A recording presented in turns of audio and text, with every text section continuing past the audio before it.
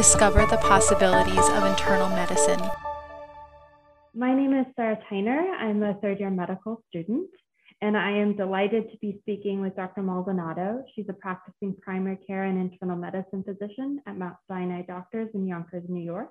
She is passionate about health equality and assisting medical students and residents in developing and realizing their own authentic aspirations. Welcome. Thank you, Dr. Maldonado. It is a pleasure to be here. I'm so happy to be here. And I know that you've really kind of been advocating to spend more time with patients. So I'd love if you could tell us a little bit more about how you've actually really gone about doing that. Well, what I would really say here is that I am struck sometimes by how powerless a lot of us feel. You know, medical students, residents, attending physicians, faculty. There's so much of this. I have to do this. I have to do that. There's no other way of doing it. But I think if you get really clear on how you're feeling and what your needs are, and you express those in a way that is not judging how systems are or how other people are doing things, you are much more likely to get what you need. And I honestly think that if all of us got together, we could really disrupt the system. I think that we need to be much more hopeful about that. And we need to really own the power that we have. And it starts with these individual decisions that you make for yourself.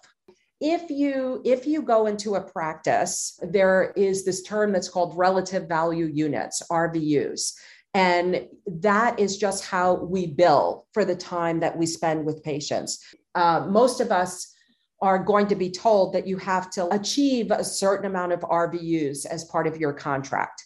But when it came time again to look at the contract, I really just said, I just feel like my need to be valued for the work as a physician is just like not really being met. I wonder if you'd be willing to consider doing the contract in a different kind of way. But it is hard for big systems to set that kind of precedent. And I think the systems, though, are moving in that direction where they are basing compensation on, the quality of care that patients are receiving. It may take a while, but I am looking forward to a time where RVUs are truly taken off of the table, right? And we truly figure out how much time we need to be spending with our patients. And I think that that's the dream. How do we take care of the needs of all of the stakeholders in a way that is not compromised, in a way that is meaningfully taking care of both of them? What you're saying gives me just so much hope. And I think, there's a lot of fear for me also sometimes about going into the medical field. One thing that you actually wrote on your blog that really sort of spoke to me is you wrote, primary care physicians are coping with the crushing patient load and reams of paperwork, kind of what you just said, and we're kind of being set up to fail, and that we really must push back and must not be concerned by worries that we won't be able to afford to pay back our student loans or create a stable financial environment for our families. And that excerpt really spoke to me about kind of when I'm considering my own career path. And I'm curious sort of what is your advice for medical students in finding what you call really the authentic aspiration and sort of this maze of contradictions, to continue to use your own words? Yeah, that's such a great question, Sarah. Thank you. So I guess I would say, be really honest with yourself, right? And get very clear on what you want. Because once you do that, then you can start taking the actions that you need to create the kind of life that you want for yourself. To really dream. If you start thinking about what kind of a career do I want? What kind of a personal life do I want? Right? Where do I want to be living? How do I want to be spending my time? I would also say, really realize how powerful you are. That, you had this thought in your head one day, it's like, I'd really like to go to medical school. And you were excited about that. And you took all the actions to get there and you created that outcome. So many people, once they get into medical school, we get so bogged down in the day-to-day of learning everything that we almost stop forgetting to dream. And I think it's really important to continue dreaming. So all the work that you're putting into it is no longer, I have to be doing this. It's I'm choosing to do this because these are steps on my way of getting to this place. So we need to be honest about it.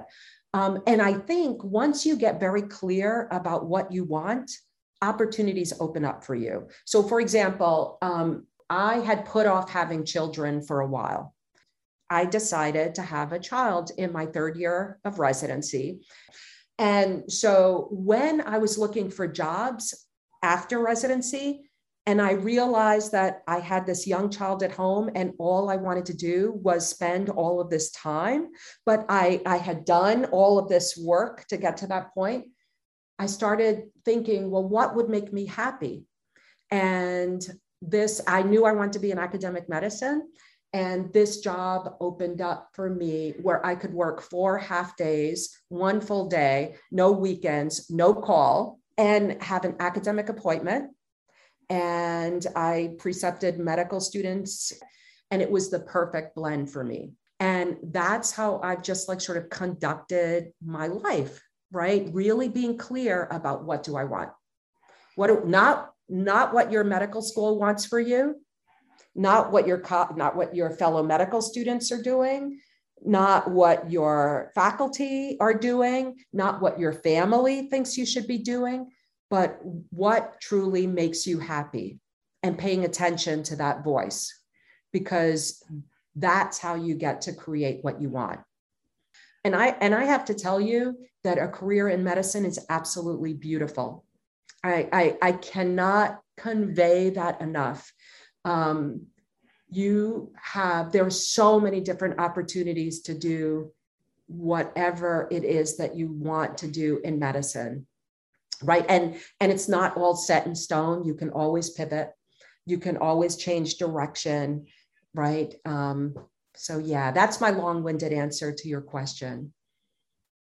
That was a beautiful long-winded. I'm glad I'm on mute. I'm going to get emotional over here. I'm curious, you also kind of write a lot about your role as medical educator and your personal interactions with patients and the medical system. How has sort of medical narrative writing really influenced how you practice medicine? Yeah. Well, so medical narrative, it gives you an opportunity to reflect. So we know that in medical education that reflection is so important, right? Because in that moment, there are things that happen that you may not have an opportunity to act in your best interests, in the patient's best interests. There are times that we can disappoint ourselves. We could disappoint patients. We can do all of those things. And I think that reflection is really important. And I think that there's a lot of judgment of ourselves as physicians. And I think that that's part of the problem in, sort of burnout and well-being and, in that whole dialogue. And I think that really having our own backs and really just understanding what happened in a certain circumstance and sort of going through it, it can be very, very helpful in a way that is curious and in a way that's compassionate. So medical narrative allows you to do that because you have to get it down on paper. So when you get it down on paper, you really get to see sort of your thoughts and your actions and your feelings right there in black and white. And then you can begin to make sense out of it. And it's like, so what am I supposed to take from this particular circumstance? And what do I think that I need to tell the world about? What do I need to convey? And so that's how medical narrative can be so important. And I just really enjoy writing. I enjoy seeing it on paper and just really making sense out of, all of the messy things that can happen on a regular basis. I'm also just curious how you sort of navigated a gender gap and a race gap in the medical field. How have you as a physician and a woman and a person of color kind of what is your advice for medical students in promoting equality in these areas? From a systemic point of view, I think that things are really changing, right? I think that the work around diversity, equity, and inclusion is becoming meaningful. And I think that there is definitely teeth to that. And I think that there are more choices for women. So I think like putting yourself in environments where that is really honored is really important. And having an expectation that there is going to be equity and having an expectation that there is going to be transparency about that.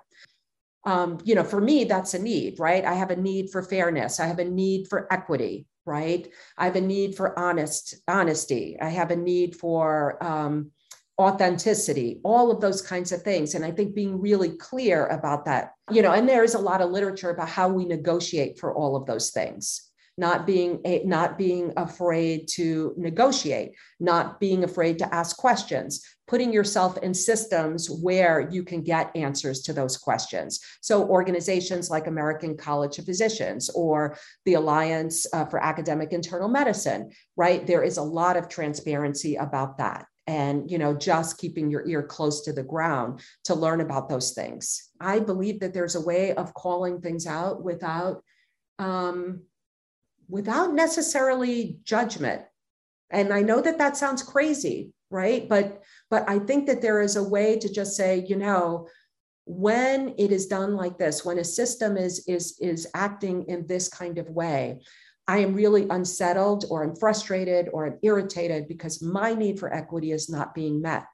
I wonder if you'd be willing to discuss a mechanism for addressing that. And, that opens up a lot of different conversations. And I think that we need to just acknowledge our value that we bring. And I think that gives us a lot of confidence to ask for what we need and what we want and what we deserve. Just letting that settle in. I think that is incredibly powerful. And I think being able to come to the table to medicine in that way completely changes the dynamic. Yes. Yeah. Well, thank you. That was really, it came at a time in my own life where I feel like it really kind of was a good shake to kind of refine that passion of why I'm here. Yes. So important. My pleasure. So wonderful to talk to you today, Sarah. Yeah.